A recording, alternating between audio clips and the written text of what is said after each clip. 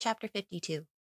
On that June evening, when Mr. Fairbrother knew that he was to have the Lowick living, there was joy in the old-fashioned parlor, and even the portraits of the great lawyers seemed to look on with satisfaction. His mother left her tea and toast untouched, but sat with her usual pretty primness, only showing her emotion by that flush in the cheeks and brightness in the eyes which give an old woman a touching momentary identity with their far-off youthful self, and saying decisively, "The greatest comfort, Camden, is that you have deserved it." "When a man gets a good birth, mother, half the deserving must come after," said the son, brimful of pleasure, and not trying to conceal it. The gladness in his face was of that active kind which seems to have energy enough not only to flash outwardly, but to light up busy vision within. One seemed to see thoughts as well as delight in his glances. "Now, aunt," he went on, rubbing his hands and looking at Miss Noble, who was making tender little beaver-like noises, "there shall be sugar candy always on the table for you to steal and give to the children, and you shall have a great many new stockings to make presents of, and you shall darn your own more than ever." Miss Noble nodded at her nephew with a subdued, half-frightened laugh, conscious of having already dropped an additional lump of sugar into her basket on the strength of the new preferment. "As for you, Winnie," the vicar went on, "I shall make no difficulty about your marrying any Lowick bachelor. Mr. Solomon Featherstone, for example, as soon as I find you are in love with him." Miss Winifred, who had been looking at her brother all the while and crying heartily, which was her way of rejoicing, smiled through her tears and said, "You must set me the example, Cam. You must marry now." "With all my heart. But who's in love with me? I am a seedy old fellow," said the vicar, rising, pushing his chair away and looking down at himself. "What do you say, mother?" "You are a handsome man, Camden, though not so fine a figure of a man as your father," said the old lady. "I wish you would marry Miss Garth, brother," said Miss Winifred. "She would make us so lively at Lowick." "Very fine. You talk as if young women were tied up to be chosen, like poultry at market. As if I had only to ask, and everybody would have me," said the vicar, not caring to specify. "We don't want everybody," said Miss Winifred. "But you would like Miss Garth, mother, shouldn't you?" "My son's choice shall be mine," said Mrs. Fairbrother, with majestic discretion, "and a wife would be most welcome, Camden. You will want your whist at home when we go to Lowick, and Henrietta Noble never was a whist player." Mrs. Fairbrother always called her tiny old sister by that magnificent name. "I shall do without whist now, mother." "Why so, Camden? In my time, whist was thought an undeniable amusement for a good churchman," said Mrs. Fairbrother, innocent of the meaning that whist had for her son, and speaking rather sharply, as at some dangerous countenancing of new doctrine. "I shall be too busy for whist. I shall have two parishes," said the vicar, preferring not to disclose the virtues of that game. He had already said to Dorothea, "I don't feel bound to give up St. Botolph's. It is protest enough against the pluralism they want to reform if I give somebody else most of the money. The stronger thing is not to give up power, but to use it well." "I've thought of that," said Dorothea. "So far as self is concerned, I think it would be easier to give up power and money than to keep them. It seems very unfitting that I should have this patronage, yet I felt that I ought not to let it be used by someone else instead of me." "It is I who am bound to act, so that you will not regret your power," said Mr. Fairbrother. His was one of the natures in which conscience gets the more active when the yoke of life ceases to gall them. He made no display of humility on the subject, but in his heart he felt rather ashamed that his conduct had shown latches which others who did not get benefices were free from. "I used often to wish I had been something else than a clergyman," he said to Lydgate, "but perhaps it will be better to try and make as good a clergyman out of myself as I can. That is the well-beneficed point of view, you perceive, from which difficulties are much simplified," he ended, smiling. The vicar did feel then as if his share of duties would be easy. But duty has a trick of behaving unexpectedly, something like a heavy friend whom we have amiably asked to visit us, and who breaks his leg within our gates. Hardly a week later, duty presented itself in his study under the disguise of Fred Vincy, now returned from Omnibus College with his bachelor's degree. "I'm ashamed to trouble you, Mr. Fairbrother," said Fred, whose fair open face was propitiating, "but you are the only friend I can consult. I told you everything once before, and you were so good that I can't help coming to you again. Sit down, Fred. I'm ready to hear and do anything I can, said the vicar, who was busy packing some small objects for removal, and went on with his work. I wanted to tell you. Fred hesitated an instant, and then went on plungingly. I might go into the church now. And really, look where I may, I can't see anything else to do. I don't like it, but I know it's uncommonly hard on my father to say so, after he has spent a good deal of money in educating me for it. Fred paused again an instant, and then repeated, And I can't see anything else to do. I did talk to your father about it, Fred, but I made little way with him. He said it was too late. But you've got over one bridge now. What are your other difficulties? Merely that I don't like it. I don't like divinity and preaching and feeling obliged to look serious. I like riding across country and doing as other men do. I don't mean that I want to be a bad fellow in any way, but I've no taste for the sort of thing people expect of a clergyman. And yet, what else am I to do? My father can't spare me any capital, else I might go into farming. And he has no room for me in his trade. And of course, I can't begin to study for law or physic now, when my father wants me to earn something. It's all very well to say I'm wrong to go into the church, but those who say so might as well tell me to go into the backwoods. Fred's voice had taken a tone of grumbling remonstrance, and Mr. Fairbrother might have been inclined to smile, if his mind had not been too busy in imagining more than Fred told him. Have you any difficulties about doctrines? About the articles? He said, trying hard to think of the question simply for Fred's sake. No, I suppose the articles are right. I'm not prepared with any arguments to disprove them, and much better, cleverer fellows than I am go in for them entirely. I think it would be rather ridiculous in me to urge scruples of that sort, as if I were a judge, said Fred, quite simply. I suppose, then, it has occurred to you that you might be a fair parish priest without being much of a divine? Of course. If I am obliged to be a clergyman, I shall try and do my duty, though I mayn't like it.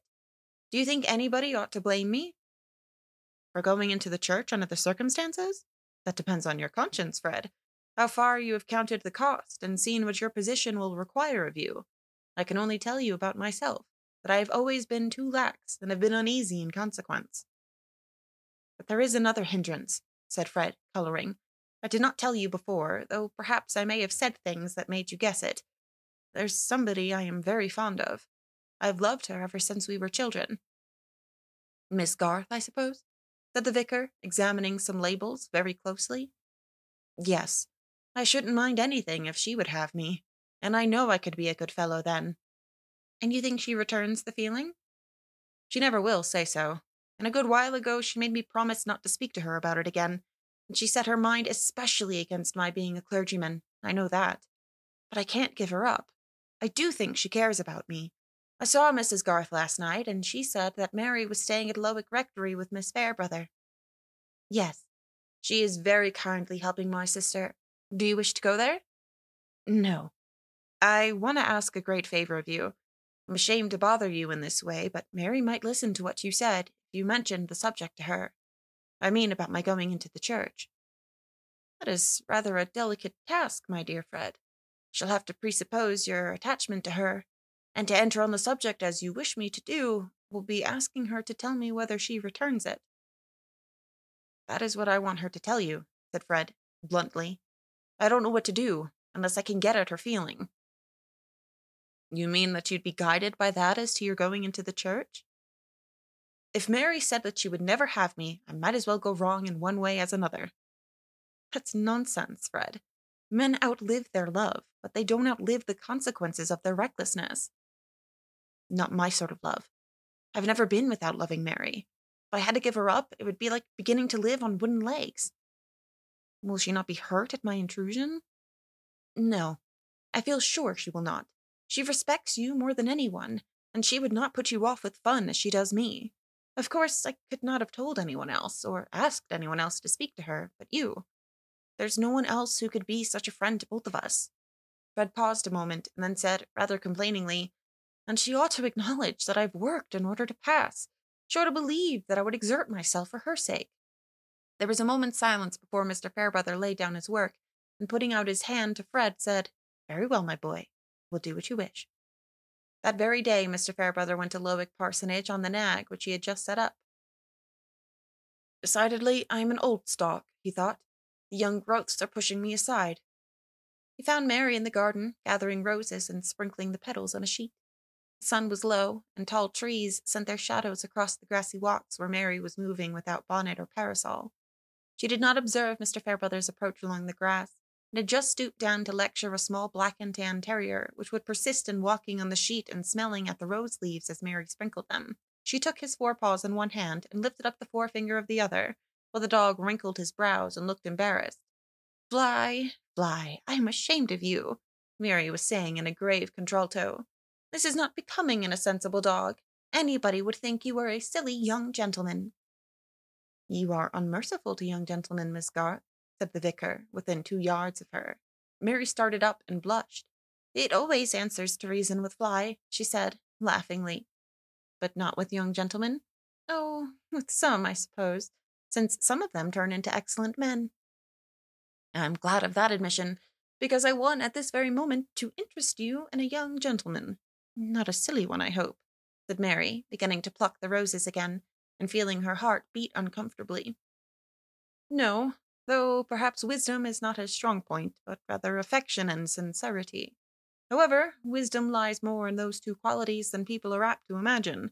I hope you know by those marks what young gentleman I mean. Yes, I think I do, said Mary, bravely, her face getting more serious and her hands cold.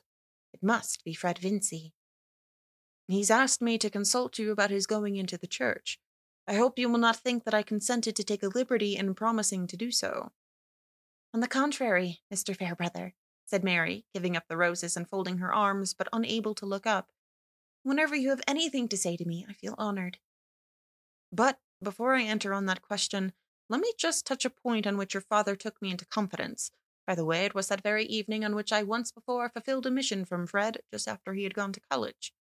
Mr. Garth told me what happened on the night of Featherstone's death, how you refused to burn the will, and he said that you'd had some heart prickings on the subject, because you had been the innocent means of hindering Fred from getting his £10,000. I have kept that in mind, and I have heard something that may relieve you on that score, may show you that no sin offering is demanded from you there. Mr. Fairbrother paused a moment and looked at Mary. He meant to give Fred his full advantage, but it would be well, he thought, to clear her mind of any superstitions, such as women sometimes follow when they do a man the wrong of marrying him as an act of atonement. Mary's cheeks had begun to burn a little, and she was mute. I mean that your action made no real difference to Fred's lot. I find that the first will would not have been legally good after the burning of the last. It would not have stood if it had been disputed, and you may be sure it would have been disputed. So on that score, you may feel your mind free. Thank you, Mr. Fairbrother, said Mary, earnestly. I'm grateful to you for remembering my feelings. Well, now I may go on. Fred, you know, has taken his degree. He's worked his way so far, and now the question is, what is he to do? That question is so difficult that he's inclined to follow his father's wishes and enter the church, though you know better than I do that he was quite set against that formerly. I've questioned him on the subject, and I confess I see no insuperable objection to his being a clergyman as things go. He says that he could turn his mind to doing his best in that vocation on one condition. If that condition were fulfilled, I would do my utmost in helping Fred on. After a time, not of course at first, he might be with me as my curate, and he would have so much to do that his stipend would be nearly what I used to get as vicar. But I repeat that there is a condition without which all this good cannot come to pass. He has opened his heart to me, Miss Garth, and asked me to plead for him. The condition lies entirely in your feeling. Mary looked so much moved that he said after a moment, Let us walk a little. And when they were walking, he added, To speak quite plainly, Fred will not take any course which would lessen the chance that you would consent to be his wife. But with that prospect, he will try his best at anything you approve. I cannot possibly say that I will ever be his wife, Mr. Fairbrother, but I certainly never will be his wife if he becomes a clergyman. What you say is most generous and kind. I don't mean for a moment to correct your judgment. It is only that I have my girlish, mocking way of looking at things, said Mary, with a returning sparkle of playfulness in her answer, which only made its modesty more charming. He wishes me to report exactly what you think, said Mr. Fairbrother. I could not love a man who was ridiculous, said Mary, not choosing to go deeper. Fred has sense and knowledge enough to make him respectable, if he likes, in some good worldly business, but I can never imagine him preaching and exhorting and pronouncing blessings and praying by the sick without feeling as if I were looking at a caricature. His being a clergyman would be only for gentility's sake, and I think there's nothing more contemptible than such imbecile gentility. I used to think that of Mr. Krause, with his empty face and neat umbrella and mincing little speeches. What right have such men to represent Christianity? As if it were an institution for getting up idiots genteelly. As if— Mary checked herself. She'd been carried along as if she'd been speaking to Fred instead of Mr. Fairbrother. Young women are severe. They don't feel that stress of action as men do, though perhaps I ought to make you an exception there. But you don't put Fred Vincy on so low a level as that? No, indeed, he has plenty of sense, but I think he would not show it as a clergyman. He would be a piece of professional affectation. Then the answer is quite decided. As a clergyman, he could have no hope? Mary shook her head. But if he braved all the difficulties of getting his bread in some other way, will you give him the support of hope? May he count on winning you? I think Fred ought not to need telling again what I've already said to him, Mary answered, with a slight resentment in her manner. I mean that he ought not to put such questions until he has done something worthy, instead of saying that he could do it. Mr. Fairbrother was silent for a minute or more, and then, as they turned and paused under the shadow of a maple at the end of a grassy walk, said, I understand that you resist any attempt to fetter you, but either your feeling for Fred Vincy excludes your entertaining another attachment, or it does not. Either he may count on your remaining single until he shall have earned your hand, or he may in any case be disappointed. Pardon me, Mary. You know I used to catechize you under that name, but when the state of a woman's affections touches the happiness of another life, of more lives than one, I think it would be the nobler course for her to be perfectly direct and open. Mary, in her turn, was silent, wondering not at Mr. Fairbrother's manner, but at his tone, which had a grave, restrained emotion in it. When the strange idea flashed across her that his words had reference to himself, she was incredulous and ashamed of entertaining it. She had never thought that any man could love her except Fred, who had espoused her with the umbrella ring when she wore socks and little strapped shoes, still less that she could be of any importance to Mr. Fairbrother, the cleverest man in her narrow circle. She had only time to feel that all this was hazy and perhaps illusory, but one thing was clear and determined, her answer. Since you think it my duty, Mr. Fairbrother, I will tell you that I have too strong a feeling for Fred to give him up for anyone else. I should never be quite happy if I thought he was unhappy for the loss of me. It has taken such deep root in me, my gratitude to him for always loving me best, and minding so much if I hurt myself, from the time when we were very little. I cannot imagine any new feeling coming to make that weaker. I should like better than anything to see him worthy of everyone's respect, but please tell him I will not promise to marry him till then. I should shame and grieve my father and mother. He is free to choose someone else. Then I have fulfilled my commission thoroughly, said Mr. Fairbrother, putting out his hand to Mary, and I shall ride back to Middlemarch forthwith. With this prospect before him, we shall get Fred into the right niche somehow, and I hope I shall live to join your hands. God bless you. Oh, please stay, and let me give you some tea, said Mary. Her eyes filled with tears, or something indefinable. Something like the resolute suppression of a pain in Mr. Fairbrother's manner made her feel suddenly miserable, as she had once felt when she saw her father's hands trembling in a moment of trouble. No, my dear, no. I must get back. In 3 minutes the vicar was on horseback again, having gone magnanimously through a duty much harder than the renunciation of whist, or even than the writing of penitential meditations.